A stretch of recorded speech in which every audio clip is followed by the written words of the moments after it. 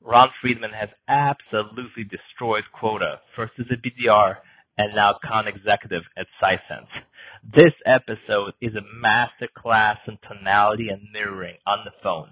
How do you establish yourself as an expert on the phone and win trust? Additionally, we go into the importance of not being paralyzed by research and building out email sequences at mass, targeting specific verticals. 1, 2, 3, tone! Okay, Ron, so every show we start with our 3 top tips. What are yours?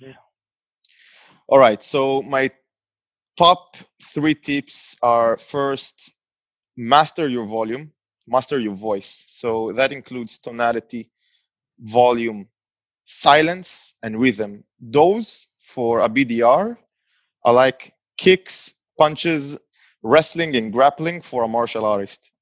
Knowing how and when to leverage them is what differentiates top performers from average ones.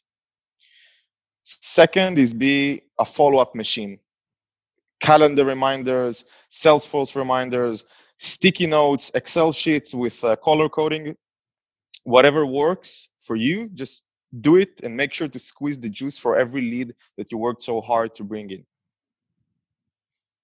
Number 3 will be learn that knowing how to disqualify can be just important as knowing how to qualify. And I'll elaborate. Besides helping you gain reputation among the sales department, being that person that brings only the good stuff in, it will also help you to focus your valuable time and attention on the leads that are really worth it. So it really has like a double advantage to it. Incredible. So let's start out with the voice, the tonality. Now, we've probably heard that body language is like 80% of the communication. And yet on the phone, there's really no body language. People can't sense your body language. So I've heard this before, that tonality is so important because they can't see your body. They can only hear your tonality. So can you go into a little bit of, what specific tonality works and how do you build that tonality and rhythm and silence you mentioned? Can you speak about how do you actually build those skills up? Sure. So when I started my BDR journey, I looked on YouTube and searched the web for some just tips and best practices and so on, because I felt I could do much better. Matter of fact, in my first ever position doing a BDR as a student position before Sisense, I was an average performer, not one of the best, not one of the worst, and I felt I could do so much better. So I started searching and so on, and I ended up looking at videos from The Wolf of Wall Street. Not just the movie, actually the person behind it. Now, while he kind of leveraged his sales skills to do harm to people, at least at the beginning, you can't take it away from the guy that he was really probably one of the best ever when it comes to cold calls. Jordan Belfort, by the way, it's the name of the real guy. And he has some really good collateral online about how to do cold calls, how to do follow-ups and so on. Highly recommend everyone in sales to look up his methodologies. And one of the things that I took instantly, and I think they're super powerful, is actually the fundamentals of how to cold call without getting into the actual pitch or even about how to write one. He's getting into the 3 fundamentals, which are enthusiasm, coherence, and authority. And I'll elaborate. Being enthusiastic on the phone, it's important because you want to project that this is not just a call center for, some random scam online or something. You don't want to project to the other person on the other side of the line that you're just bored, you hate your life, you hate your job. If you do, by the way, just stop right there and don't do BDR work, don't do calls, go do something else, because if you don't love what you do, you don't have a passion for it, you're going to be bad at it, no matter how many podcasts you listen to. Have a passion, develop that passion, and that's the best place to start with. So you want your enthusiasm to be felt, even through the phone. Even as you said, when you can't really project that through body language, people can hear it. And when they're hearing somebody who's happy, it makes them want to speak with you, or at least hear what are you so happy about, because maybe they want to be a little bit happier like you. It needs to be subtle, because you can't just, hey, Alex, it's Ron from ABCD. Yes, exactly. You don't want to make it sound fake. have some subtlety in it, but you definitely want to hear like you're fun. You want to speak to the other person. Nobody's holding a gun against your point and making you do that call. You're there because you want to do it. Second point was coherence. Coherence, I think Jordan Belfort specifically calls it being sharp as a tack. You want every one of your words to be on point, to talk about something that it would lead to a certain logic or a reasoning. Talking all over and blabbering is disrespectful for the other person. You really think about it when you're doing a cold call to a person. You're basically penetrating their world. You're interrupting them with something. People are busy, especially the people we tend to call to as in business development, right? They're vice presidents of companies, C-levels in companies, and so on. So be respectful and just talk to the point. And when you do it, make sure it's easy to understand you. And the last point was being a figure of authority. What does that mean? It means that when you're doing those calls and people are listening to you, you already got their attention, make sure to project that you know what you're talking about. And it's not like you're just reading off a script. Even if you are reading from a script, know how to play with your tonality in a sense that you will actually project that you know what you're talking about. It's very hard to master all of them. And I think naturally, all of us come out of the box with maybe one of them, which is already stronger than the other. So some people might be naturally more enthusiastic than they are coherent. Maybe English is not their first language. Some people just sound authoritative, even though they have no idea what they're talking about. I worked with some of those people. It's amazing. You can give them the phone, and even though they just learned about the product 2 hours ago, they will know how to project authority, even when they don't know the product or what they're talking about at all. So a good mixture, or trying to actively master all three of those fundamentals, will essentially make you a better BDR, and it really serves as the infrastructure for BDR work. So I want to deep dive. First of all, I'm so grateful you brought up Jordan, and we're not going to talk about quails, and we're not going to talk about any of that approach to it, even though that's not going to make you very coherent. It may make you have great ideas, but it's not going to be a good coherent. And we're not going to talk about the importance of drug use for BDR work. That is not going to be this podcast. That is not going to be discussed. It's going to be a different podcast. But I think that the idea of this enthusiasm. Can we jump in to uncover this point a little bit? Because I love when people cold call me. I used to be a CEO of my own company in San Francisco, so I used to have people cold call me a lot. And you just love this process of a lot of it is just too excited. Like, hey, Alex, how's your day? I'm like, whoa, like it's a little too much here. Like like you're not that my friend. You're not gonna be so excited to talk to me. This feels really fake. So can you talk a little bit, or maybe even better, give us an example of an enthusiastic voice that actually sounds authentic? Yeah. Okay. I'll try to get into my BDR character. So yeah, this is where we're going.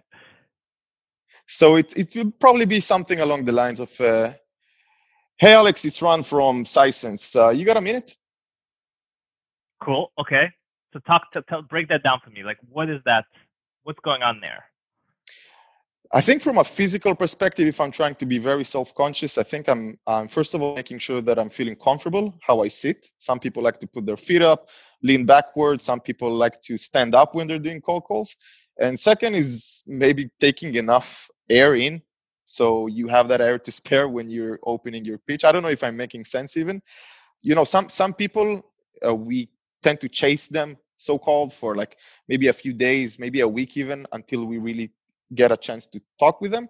So in many cases, I think the enthusiasm at least should come naturally, because, hey, I actually finally got a chance to speak with that Alex guy that I'm, chasing for the past week, and he never answers. So now he answers. So it's legit enthusiasm. It also can happen, It's funny. This reminds me of a call I did like a week and a half ago, and it's, I think, the wrong extreme, where I tried this person with a C-suite of a senior care facilities, and I tried him for like maybe I gave him like 9 already call calls, and he's already at like end of my sequence, and he actually picked up this time.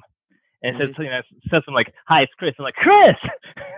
I was so shocked that he actually picked up. That actually I was way too It's like literally like seeing your lost love appear before you in a dream. It's like, oh my gosh, I can't. We've been waiting for you for so long.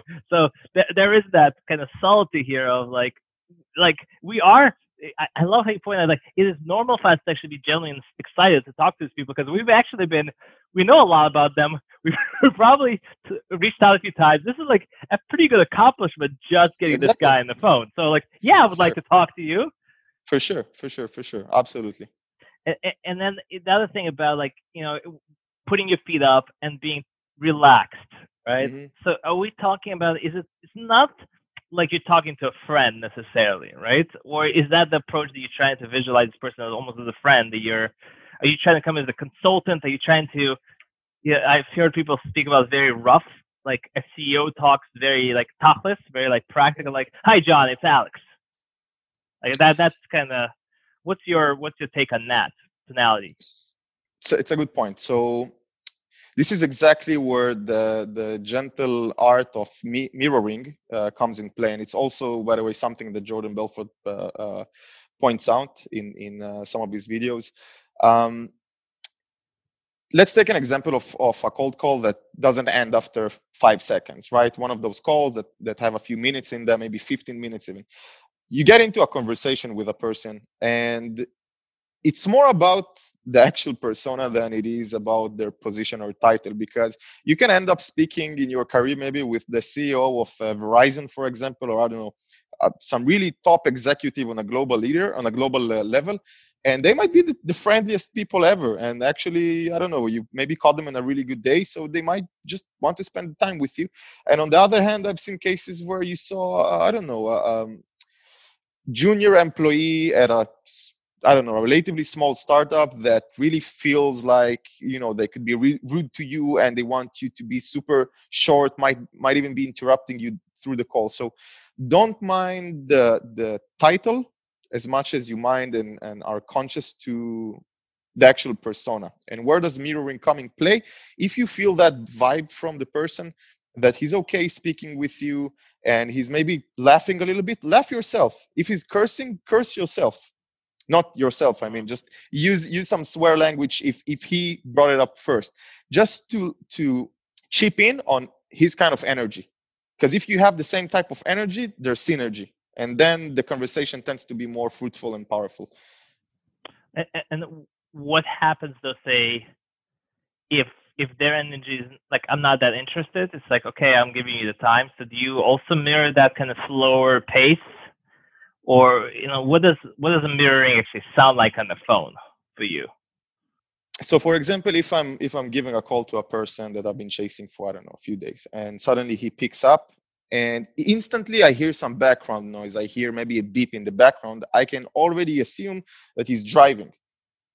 So even without asking the person, hey, are you driving by any chance? I will instantly say, hey, Alex, listen, I can hear that you're driving, so I'll try to keep it short. Basically, the reason I'm calling. So they know that I'm respectful of their time and I'm being short without them even asking me, because I understand the context. Again, I penetrated their world. I caught them in a bad time, but they still picked up the phone. So just be mindful of that and talk. And if they are very cheerful and they want to do some small talk, where are you dialing in from? Tel Aviv?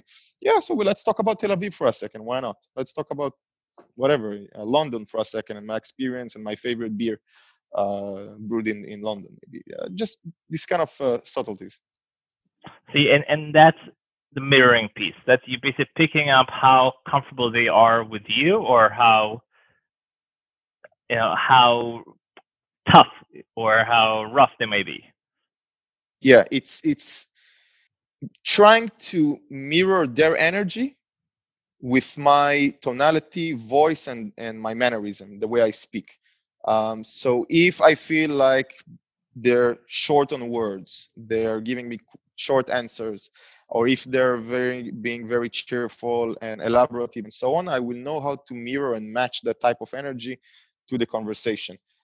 Being short on words versus being very elaborative. Asking a lot of questions versus minimizing to the absolute fundamentals of what I want to get from them. So many of us who are going to the BDR space have a script that they're following. Mm-hmm. So how do you mirror when you have a script? Right? How do you deal with it's with Sisense when you were starting out? Did you have a script that you were following, or was there kind of bullet points, and then you would go into, okay, I see this person is in a rush, so let me go straight to the value proposition. Let me not even ask for permission. Like, how would that be taught? How does mirroring work when you have a script? It's a really good question.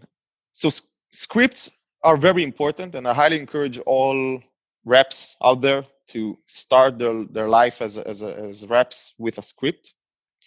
But scripts have a lifespan, and they have a date where they will start to be less and less relevant.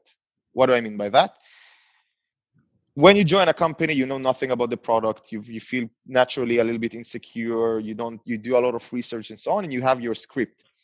After reading it for 100 times, you basically know the fundamentals of it. So the script naturally minimizes, whether you like it or not, to bullet points. And at that point, I encourage reps to be cognizant of that and know how to physically minimize their script to bullet points. And after 1,000 calls, those bullet points are no longer necessary because you know everything by heart at this point, and you know how to pick and choose the relevant part to the type of call that you're having with the person. So over time, you just find scripts naturally becoming shorter and shorter and shorter, and minimizing it until the very essence, and until they disappear, or until you write something completely different. Awesome.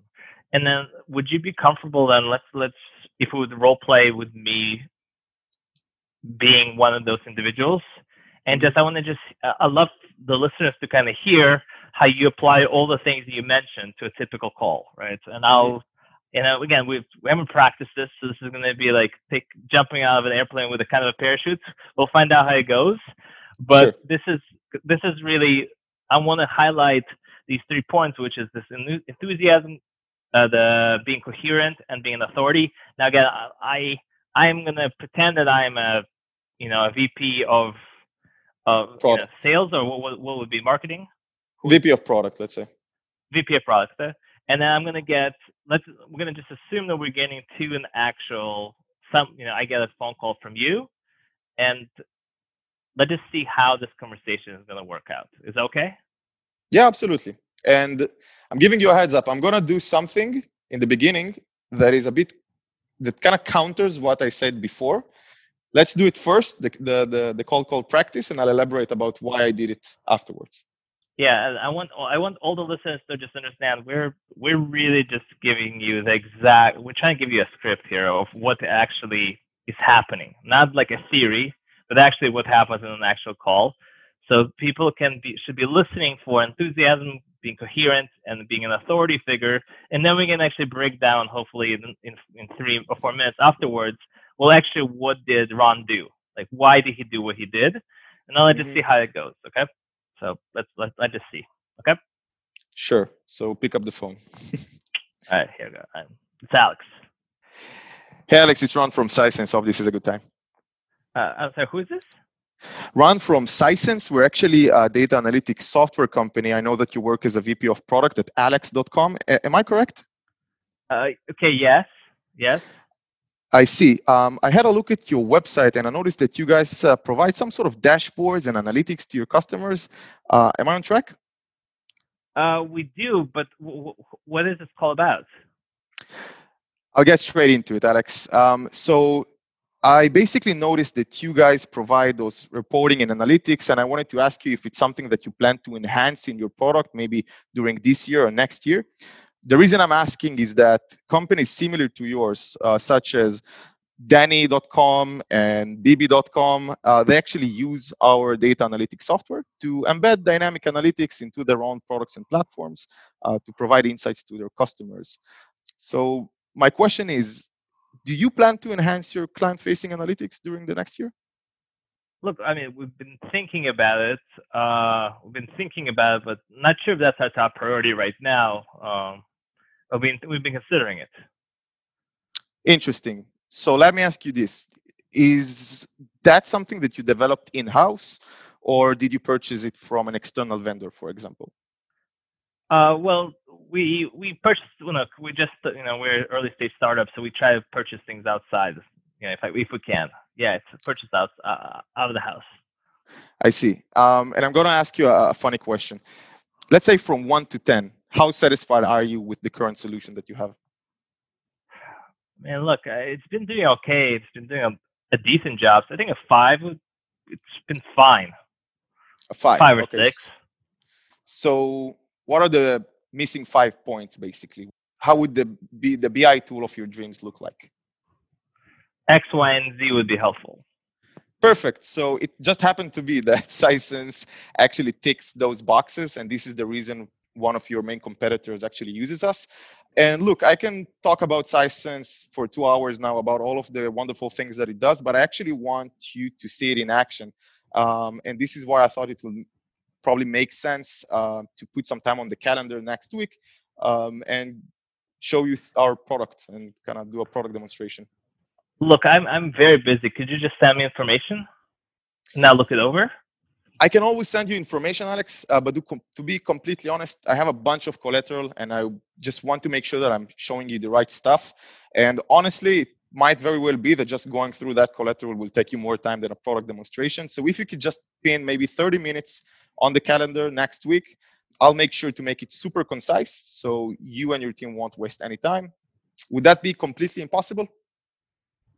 Okay, that's possible. Cool. All right, awesome. All right, let's come back out of there. Okay, so, all right, can you walk us through what we did there? Can you just take us a little bit? Let's go step by step, a little bit what happened there, sure. And just give us a little sense of what you were using in each step of the way and why. Sure. So I'll start with my secret sauce. Oh, you guys probably guys, that's it. The secret sauce is coming out. The hook is coming out. What is the secret sauce? So those of you who mentioned or who noticed, I started the call by being very not coherent and basically being vague. And that was on purpose. The way I started the call was, hey, Alex, it's Ron from Sisense. Hope this is a good time. Why did I do that? Especially when it basically contradicts everything that I said so far. What I want to basically provoke is one simple answer. Who from where? And when I'm vague on purpose, like I just did, I'm getting those people on the other side of the line ask me who from where, and that basically gives me permission to speak because I'm no longer just intruding their day. They actually asked me to speak now. Yeah. And this gives me a window of opportunity where I can pitch naturally and comfortably without feeling like I have a neck on a sword threatening my neck, basically. Okay, cool. So you had that like a little bit of a buy-in from that customer. Like it's a little bit, it's a version of a contract almost of him asking you, like, I want to know who you are because you're still not clear. Exactly. Okay, and then the next stage. So now you give your value prop, right? Not exactly. The next stage is something also Jordan Belfort calls micro agreements. I basically asked you a bunch of questions that I already knew the answer to. Alex, are you the VP of product of Alex.com? Of course you are, because I'm looking at your LinkedIn profile as we speak on the website, a part of the view that we talked about earlier. So I know that you're the VP of product. What did I want to? So I'm saying yes. Okay. Yep. Exactly. You said yes. Then I asked you another question. I noticed that you guys show whatever on your product. Did I get that correctly? Of course I got it correctly because I see it on your website. And you say yes. I can ask a few dumb questions, so-called, in the same manner, just asking you if you're located in London, right? Yes, I could see that in LinkedIn as well. Basically, the psychology behind it is that you're getting your prospect into a yes mentality, and it's harder to say no after you already said 3 or 4 times yes, and it works like a charm. So those people who are individuals who love Chris Voss and never split the difference, he'd be the approach of getting a person to the no, right? So, but Jordan Belfort is just priming people to say like yes, yes, yes, and then the 5th yes is going to be yes. So this is great. So we're getting the Jordan Belfort Bible here. We'll get this split the difference, maybe then go to the no approach also with. So what you brought up is absolutely gold and something that I actually wanted to talk about. So I to be honest, I only discovered Chris Voss lately. I have his book now, still haven't started reading it, but I did see some videos of him and stuff. And one of the things that immediately popped up was the power of no, or always go for the no. And I thought, wait, this is super, contradictory to what Jordan says. And I thought, how can I basically leverage both of them, the power of no and the power of yes, in one pitch? And if you noticed, I did use going for the no at the very end of our call, where I told you, for my appointment. I asked you, Alex, would it be completely impossible meeting up next week? Yeah, that was it. I saw that. That was a smooth move. Exactly. See, that was not. I want people to understand. You thought that I already knew what he was doing there, and you thought it was just playing games. He was not playing games. He specifically designed the question in a negative sense, right? To be able to no, it's fine. I mean, I got to say, no, it's fine. No, it's fine, meaning yes, I'll be with you. Ron, well, you gave us tremendous gifts for everybody in the community. Is there a way that we can reciprocate, give something back? Is there any message or call to action that you have for those people who are listening? BDR is fun. If you know to have the right mentality, and you have a good team, which is also a super important part. Just as long as it's fun, and as long as you keep making it fun, it will really seriously affect your productivity and success. Just make it fun. BDR, fun is a major part of being a good BDR. Amazing, brother. Well, Ron, thank you so much, Chief. Thank you for your help. For sure, man. Thank you for inviting me. These are the top 3 takeaways with our conversation with Ron Friedman. Number 1, when setting up an email sequence, make sure that it's industry specific. Don't get research paralysis analysis. Identify the type of industry you're targeting and make sure that the sequence includes the general competitors your individual prospect would have. Number 2, make sure that you sound like an authority. Individuals respect you when you sound like an authority. Do that by using industry terms to come off as an expert in the industry. And lastly, be enthusiastic. You've been looking to get in touch with this prospect maybe 6, 7, 8 times already with phone calls and emails. This is a great celebration that you're finally having a chance to have a conversation. Don't be overly enthusiastic where it sounds a little strange, but show your enthusiasm that you're happy to have this conversation. If you enjoyed this episode today, very simple. Just reach out on LinkedIn, send me a message saying what you liked, what resonates, or what other future topics you want to make sure we cover on the Sales Lift podcast. Talkless Sales.